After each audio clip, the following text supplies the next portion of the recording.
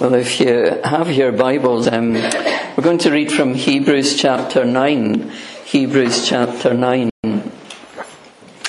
And you'll maybe know that the writer to the Hebrews wrote this letter, if we can call it that. He wrote this letter because many Christians were at the point of giving up. Jesus had prophesied, remember, that the temple would be torn down and come to ruins, and that hadn't happened yet.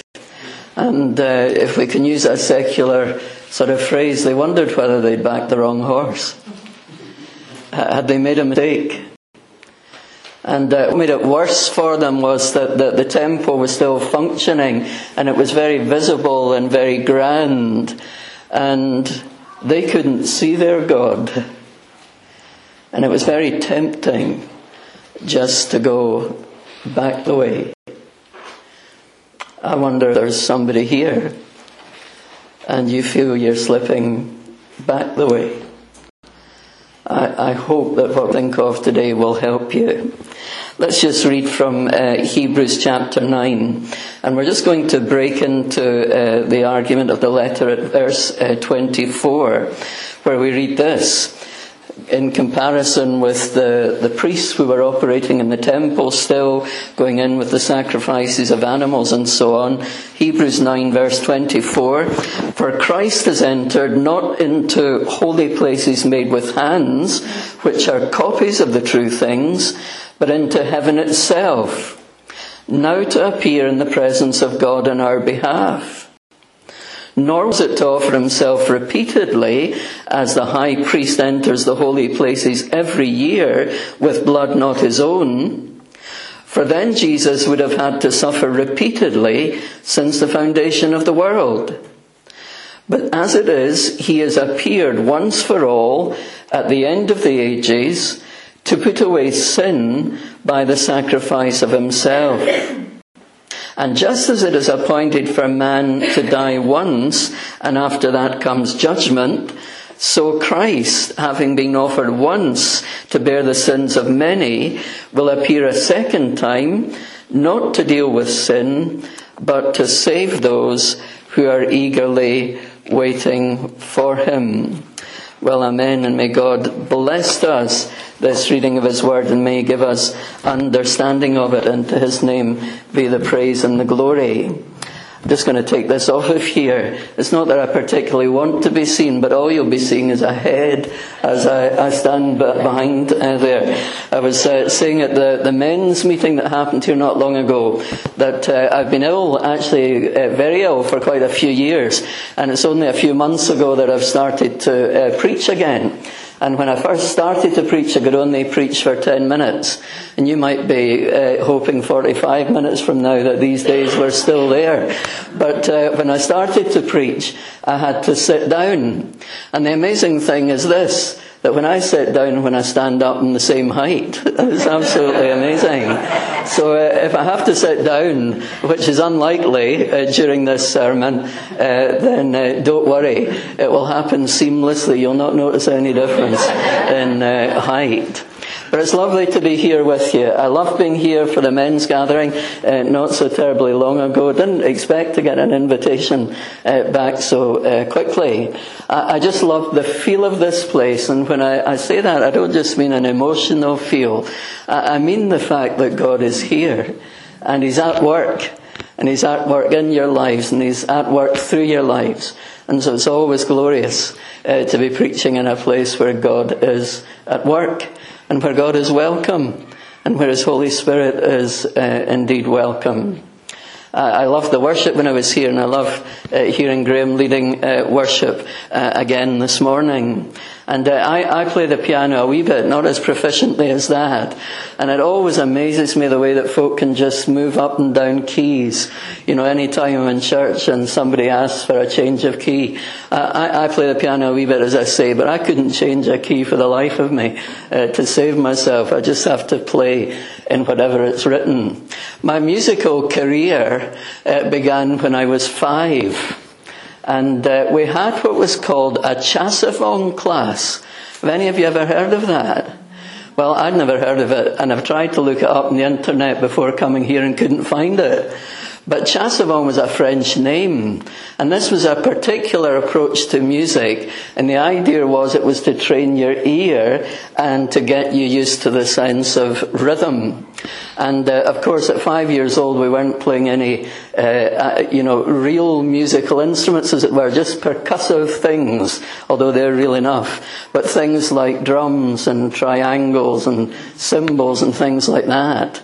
And at the end of the first year, we had a concert, and of course all the parents came and were thrilled with all their wee ones up making this probably quite hideous noise, actually. And my mother was so proud. I was the conductor at 5 years old, and I can't remember the tune that we played, but I do remember, I didn't exactly look like Andre Previn or anything like that. I do remember it was just 3 beats. And for about 5 minutes, I just stood like a robot, just going.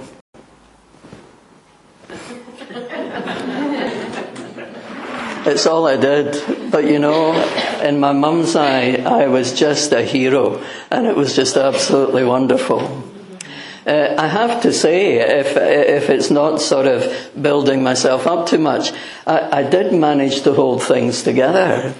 And we all began at the right moment and we ended at the right moment, even if there was a bit of waywardness in between. I want to suggest to you this morning 3 beats that will help you keep on track with God. Satan loves just to breathe into our lives all sorts of distracting sounds that confuse us. I don't mean physical sounds, although he can use that as well. I just mean the noise of life. Things that happen to us, things that go on in life in general, and it's so easy just to begin to lose our way.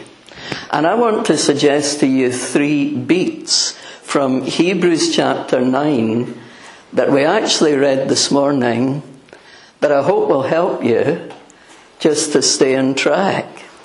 And if you don't need these today, there might come a day when you do need them. And you might remember these 3 very simple beats that I'm going to, with the help of God and God willing, lay before you this morning.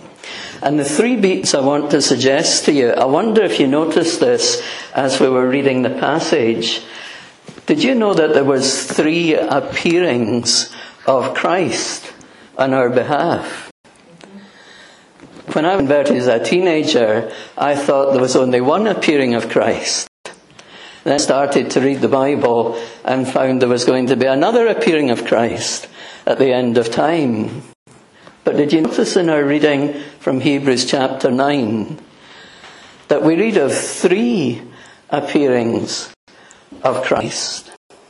And these are the 3 beats that will actually help to keep us going and keep us steady when Satan tries to knock us off course and discourage us and make us fall down flat, or even make us feel like giving up.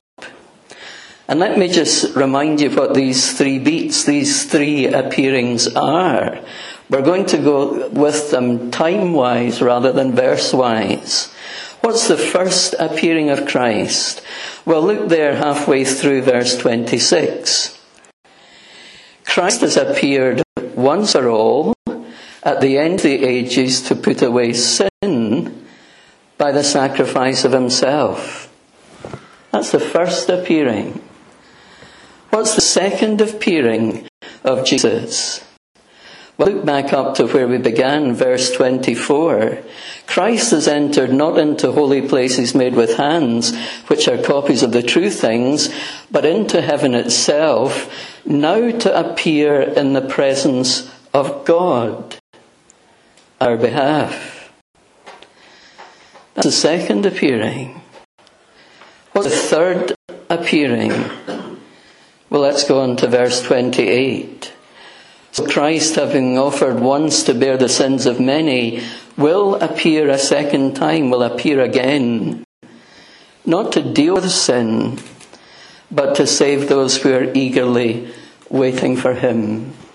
I want to look at these three appearings of Jesus that are mentioned here in Hebrews chapter 9. So first of all, he appeared once for all at the end of the ages to put away sin by the sacrifice of himself. Isn't it wonderful that as we gather here in the name of Jesus, this is what we believe above and beyond all things. This is surely what unites every believer, that this is the wonderful news that we've discovered.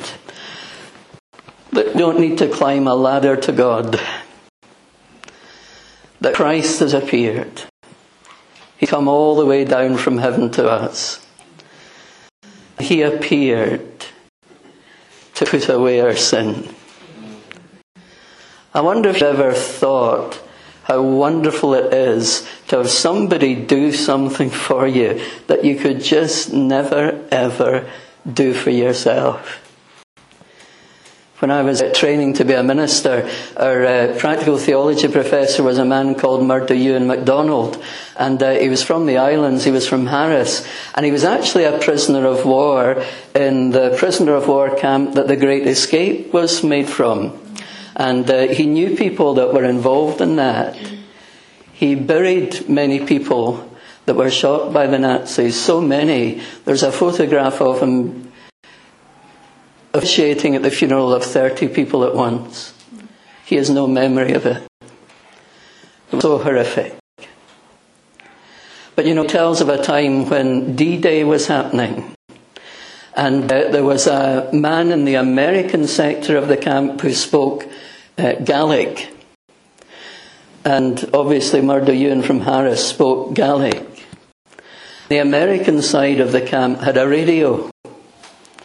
What would happen is that the American who spoke Gaelic would come and stand near the fence between the American sector and the British sector of the camp, and he would shout over the news in Gaelic. And they brought in language experts from all over Germany, and nobody could understand what this language was. And one day this American, they'd been listening to the radio, and he came to the wire, and he just shouted over two words to Murdo Ewan. Just shouted out, "They've come. They've come." And Murdo Ewan went into the barracks or the hut, whatever it was called. He just said the same two words. Pardon me. He just said, "They've come." He said there was silence, an incredible silence. For a couple of minutes. And then it was as though there was a conductor in the room, because after the couple of minutes, intense, profound silence, folks started to leap in the air and hug one another. And some were sitting, the tears rolling down their faces, and others were laughing almost hysterically. So great was their joy. Grown men. That's the effect when you hear that somebody has done something for you to bring you freedom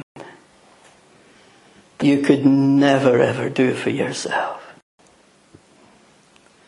How could any one of us here atone for our own sins? We can't do it. But Jesus came. Do you know what the Bible says? It says he became a curse for us. To curse is to speak bad things over people. Benediction, which is what many people do at the end of a service. Something like the grace of the Lord Jesus, the love of God and so on be with you. Benedicto means to speak good things. One of the things that we used to do in our congregation at a time of baptism, or sometimes when folk were maybe going away on some type of service overseas or whatever, we would use the Aaronic blessing, not the ironic blessing. The Aaronic blessing, Aaron's blessing. that he was given to speak over Israel. Do you remember what it was? The Lord bless you and keep you. The Lord make his face to shine upon you and be gracious unto you. The Lord lift up his countenance upon you and give you peace. Have you ever thought what a curse would be like? This is what God said to his Son on the cross. The Lord curse you and damn you. The Lord cast you aside as not wanted. The Lord judge you and pour out his wrath upon you. The Lord turn his back on you forever. The Lord not give you peace, but torment. Awful, agonizing torment of spirit, soul, and body. Do you remember Christ's agony in Gethsemane before the agony of the cross? It says he was deeply disturbed. He was distressed. You know what these words can mean? They can mean he was astonished. He was amazed as it began to strike him. What it would cost him, the Holy One, to take away our sin. But because he has been cursed, we can be blessed. In fact, why don't we bless one another now? Take hold of somebody's hand beside you, and you can repeat the blessing just sentence by sentence after me. If you're really liberated, look into their eyes as you say it and say, the Lord bless you and keep you. The Lord make his face to shine upon you and be gracious unto you. The Lord lift up his countenance upon you and give you peace. Friends, we've offered blessing to one another, the blessing of God, and we can do that because Jesus was cursed. But blessing has to be received. I wonder, is there somebody here who is maybe unwilling to receive that blessing? That might be shyness. But I'm wondering if there's somebody who's not yet received the blessing of forgiveness, that's not yet reconciled to God, who made his Son a curse for you so that you could have eternal life. Do you know how undignified God is prepared to be? This is what the Apostle Paul said. He said, I'm an ambassador of Christ. We are ambassadors of Christ. And then he says this, as though God himself was begging you through me. I beg you on Christ's behalf. Be reconciled to God. He made him sin who knew no sin, that we might become the righteousness of God. Friends, I don't know this congregation. You might all be saved. As a preacher of the gospel, I'm answerable for your blood. Is there somebody here who's not yet a Christian? Would God beg you? Can you imagine it? Almighty God kneeling before you, saying, I beg you, be reconciled to me. I don't know how anyone can go home and put their head in the pillow and sleep in peace. I took a heart attack through the night about a year ago, or a bit more than that. The doctors told me I'd already had one before that. I don't remember anything of that. Must have happened in my sleep.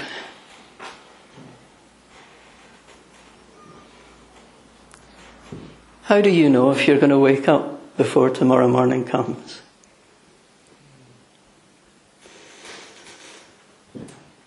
Are you willing to gamble your eternal destiny? The Bible says today, if you hear his voice, harden not your heart. Tomorrow doesn't belong to any of us. Because here's the alternative. If you'll not receive the blessing, then you'll live under the curse eternally. And one day Christ himself will say, depart from me, you cursed.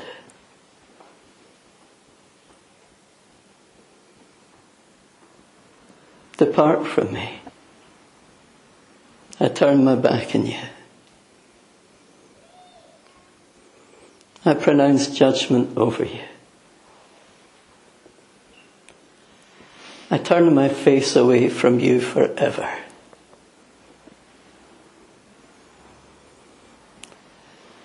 Go into eternal torment. Into the very fire prepared for the devil and his angels. Since before the foundation of the world.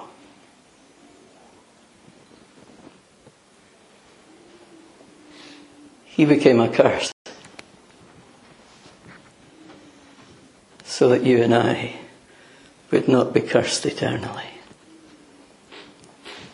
Do you hear that first beat?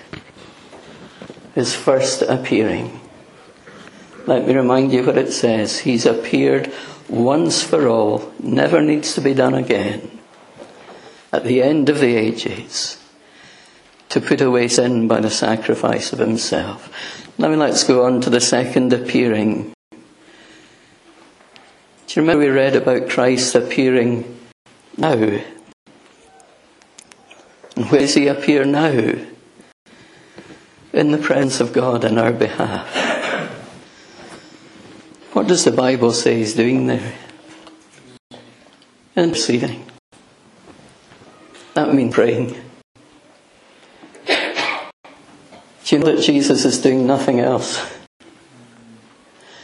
between now until he brings the very last person home who's trusted in him? He's doing nothing else but bringing us to glory by his prayers. I've heard so many people that claim to have visited heaven. Here's the reason why I don't believe many of them. They've never once, I can't think of a single testimony that I saw Jesus and he's praying for us. According to my Bible, it's all he's doing. He's become a high priest forever. He's continually praying for you and for me. If you want to know what he's praying, Well, here's what I suggest you do. Go home and read John chapter 17. That's sometimes referred to as the high priestly prayer. Do you remember that Jesus says, Father, I'm coming to you, and I'm leaving these disciples in the world.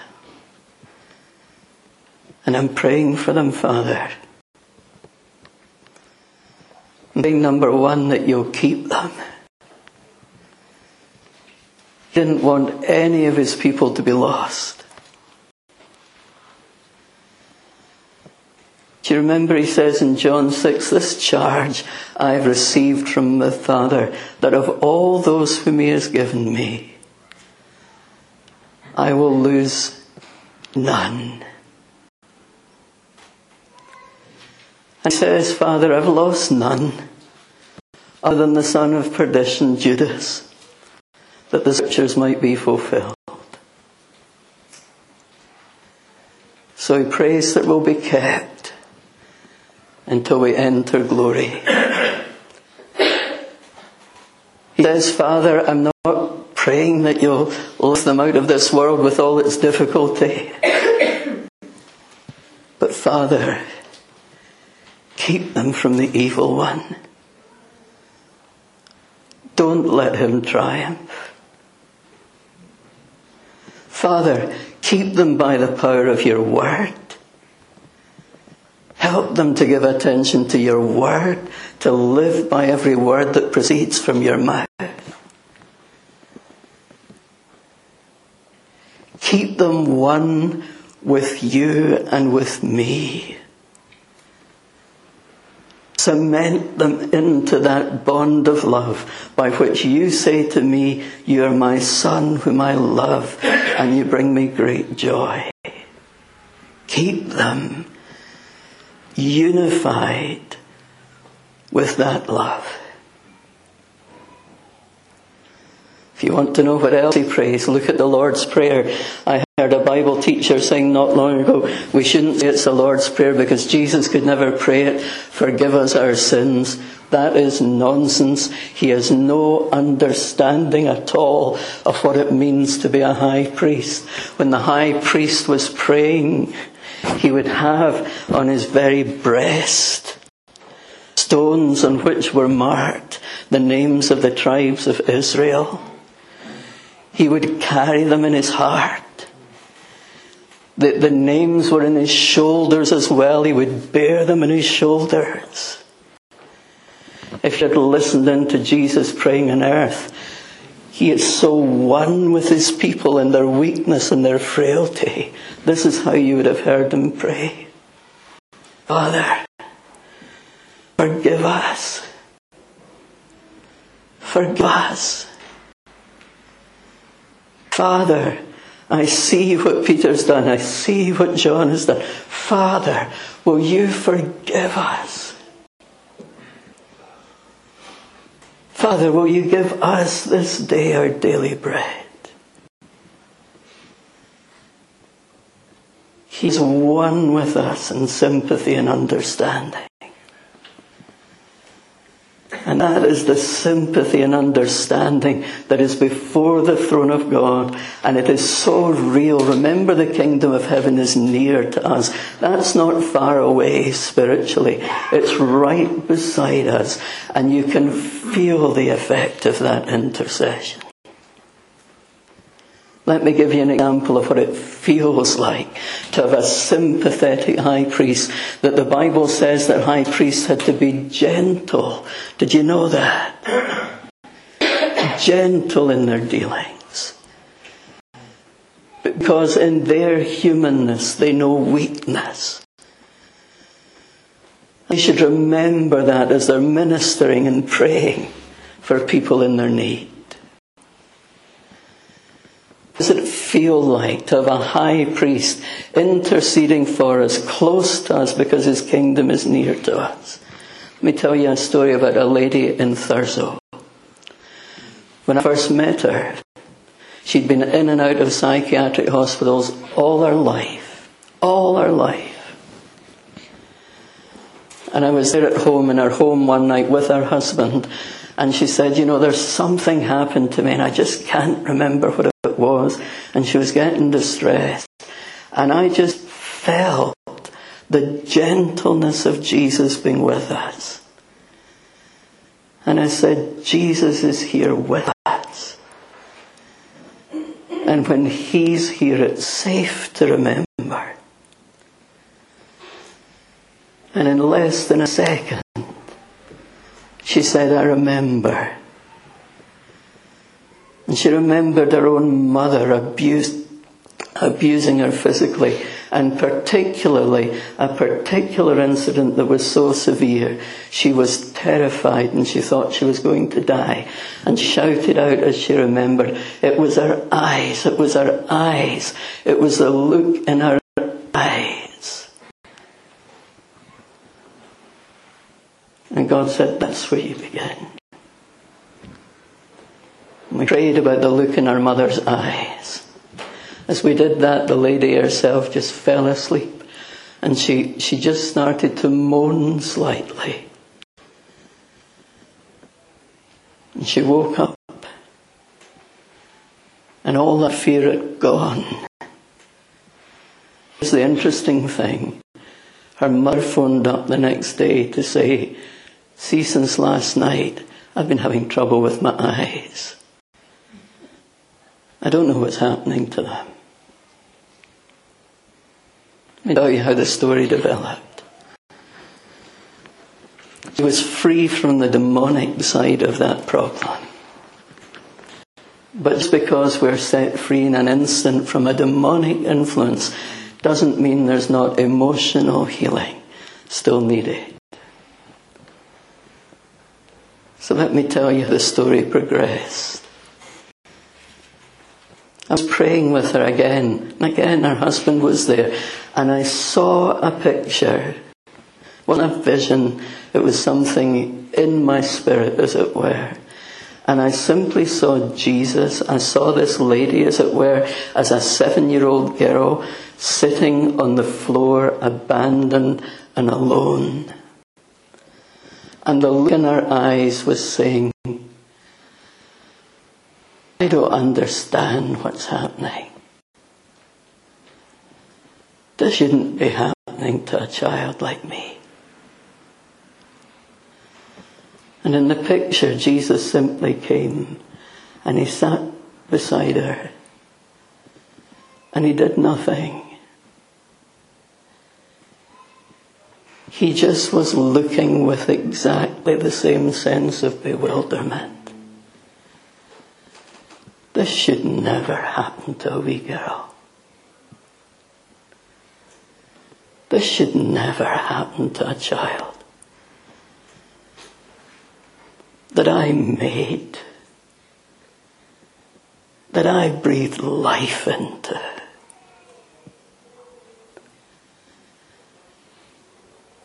And that picture remained with the lady for several weeks.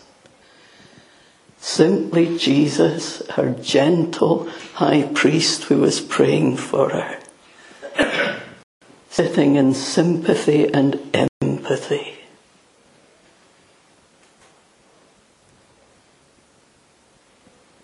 And then a few weeks later, the picture changed. And it was as though Jesus was a workman. He stood up from the floor. He spat in his hands and rubbed them in his overalls, as it were. And he stretched down his hand to her and said, right, let's get you out of here. And he did get her out of there. Spat in his hand because he wanted her to know, I won't lose my grip of you until you're out of this. I'll not lose my grip until I bring you home to my Father. Until that day when all God's children are safely gathered in. And I'll knock on heaven's door. And the Father will answer, and I'll say, here I am, Father. And look, here's all the children you gave me. I held on to every one of them. And just as I prayed that you would keep them, I've kept them. Not one of them is missing. You know, one of the first, in fact the very first, he must have been astonished. The dying thief. Today you'll be with me in paradise. The minute we die, our spirit is with the Lord. Our bodies await resurrection. But we're with the Lord. Looking on, everybody thinks we're sleeping. But we're with the Lord. In no interval of time. Can you imagine what it was like for the dying thief as he walked into the corridors of heaven and heard the angels and the saints of the Old Testament hanging over the battlements and praising Jesus? He must have thought at that moment, Lord, I'll just slip into the crowd. This belongs to you. And Jesus kept his grip. Said, did I not tell you today you would be with me? You would go towards the Father. Say, Father, here I am. And the first of the children you've given me. He appeared once to take sin away. He appears now in the presence of God, praying that we'll be kept, empathizing with us as a sympathetic, empathetic high priest who shares our weaknesses because he became a human being. What about the third beat that we need to hold on to? What did we read? Just towards the end of our reading, he'll appear a second time, not to deal with sin, but to save those who are eagerly waiting for him. Friends, we live in a mystery at the moment. And it's the mystery, if we can put it like this, it's the already here, but not yet kingdom of God.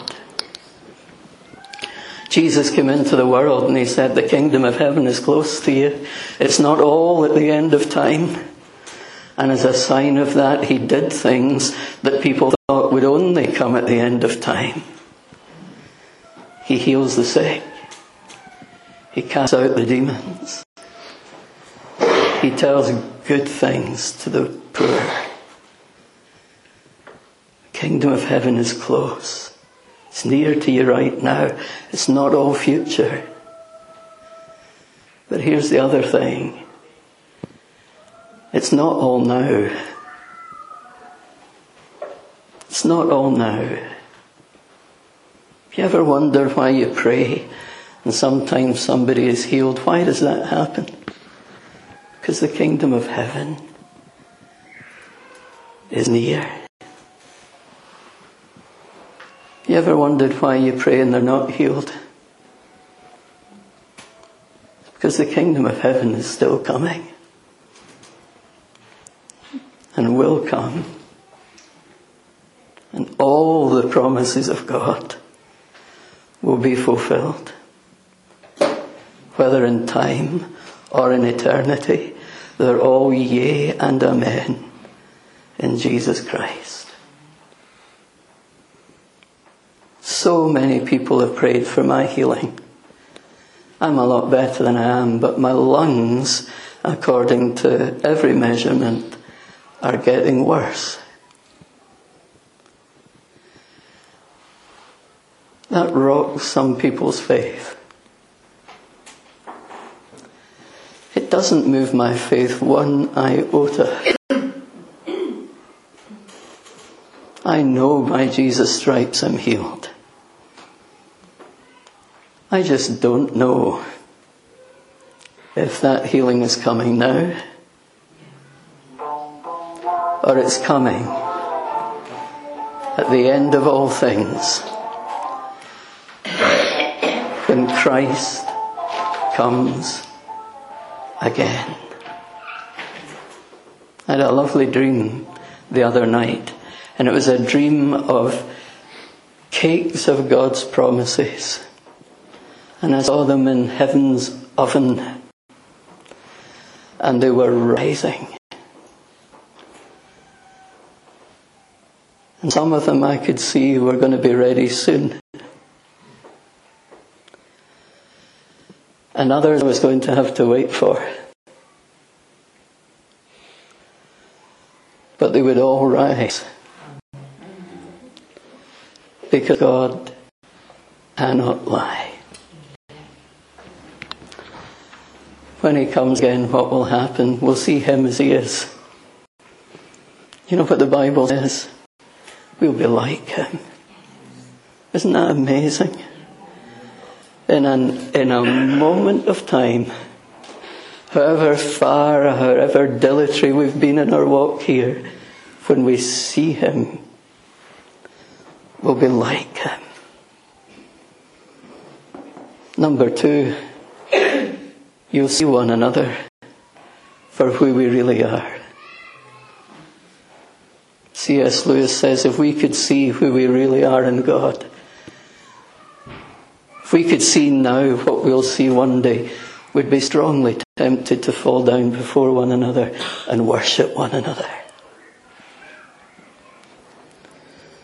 I'm watching my mum coming towards the end of her life.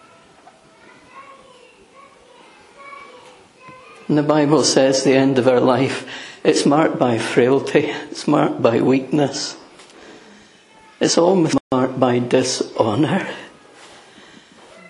That somebody made by God should become perhaps racked with illness or weakness or even pain.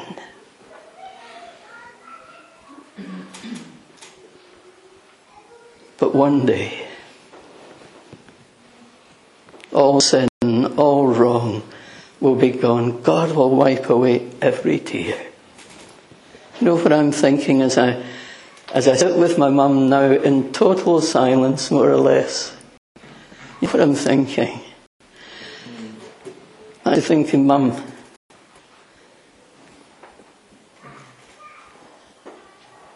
do I really know you?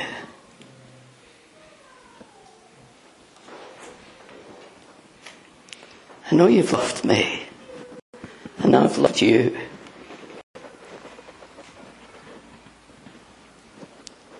But do I really know you? You've thought that about your husband, your wife, your mother, your father, and it's not because of an absence of love. It's just we realise that there are depths to human beings. In eternity, when we're made like Christ, can you imagine what an eternity of fascination there will be in one another? And many are in this place, is it 50, 60, I don't know, 50 or 60 unfathomable people to get to know for all eternity.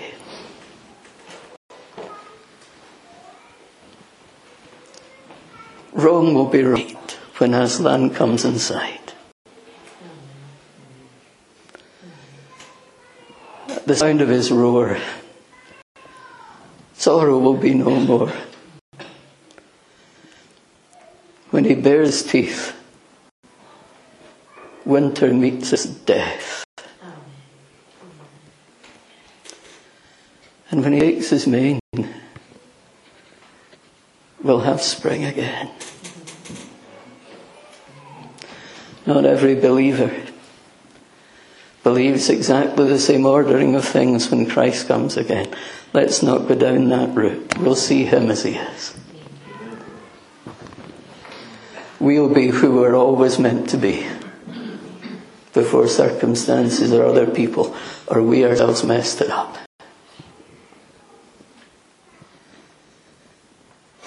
And wrong will be right. If you've ever wondered, Lord, why is it that people who love you and serve you, they often seem to suffer more than the unbeliever who doesn't give you a thought? You need to look on to the end of the story. It's not over till it's over. Close with this story. There was a missionary coming home from service. He'd lost his wife, he'd lost his children as he served the Lord abroad. And he arrived home in America, and the president was getting off the boat. He'd been away in his hunting trip. Would it be Teddy Roosevelt, I suppose? And there was bands there to meet the president. Not a single soul to meet the missionary. He was whisked off to some reception in luxury. The missionary went to the cheapest bed and breakfast he could find. Flea-ridden bed. He knelt by his bed and he said, Lord, I'm not complaining, but I just don't understand. I've given my life for you. My children for you. My wife. My health. I don't understand. And he felt God's hand just coming down and resting upon him. Saying, but missionary, you're not home yet.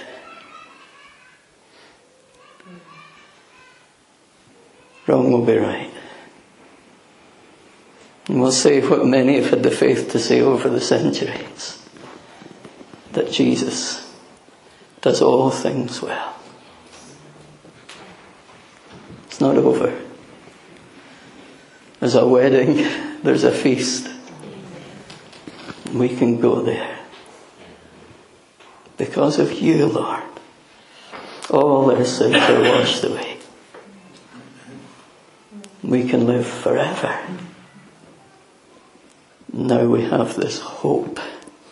Hope's a wonderful thing. Who hopes for what they can see? We don't see it yet. But it's certain. Because the promises of God are like silver refined in a furnace 7 times. They're pure. You can depend upon them. 3 beats. He appeared once to take away sin.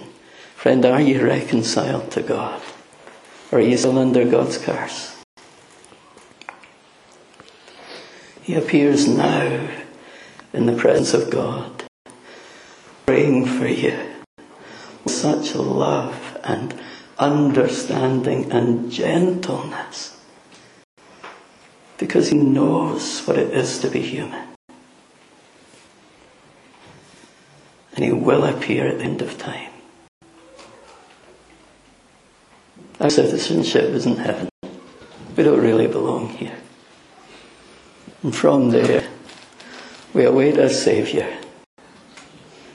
who will come and change our lowly bodies into the likeness of his glorious body by the power by which he subjects all things to himself. Father, I simply pray, whatever you would do, whatever word would bring us freedom, whatever beat we need to hear, may it sound in our hearts. May it sound in our minds for the rest of this day. May not find rest until we do something with what we've heard. Because then we'll enter into your rest. Rest from our sins. Rest even in the midst of our struggles. And rest as we consider the confusing things of this world. because we know it's all going to pan out right in the end. Because you're God. And Jesus does all things well. May we look forward to the feast. Eternal joy in the presence of the Lord. The shining of His glory, His will be the light that fills the universe. He's taking us all there. He's going to say, every one of us here that trusts in Him, Father, I didn't lose one of them. I didn't lose one of them. I'm bringing back to you those that you gave to me. Fill our hearts with that hope. In the precious name of Jesus we pray. Amen.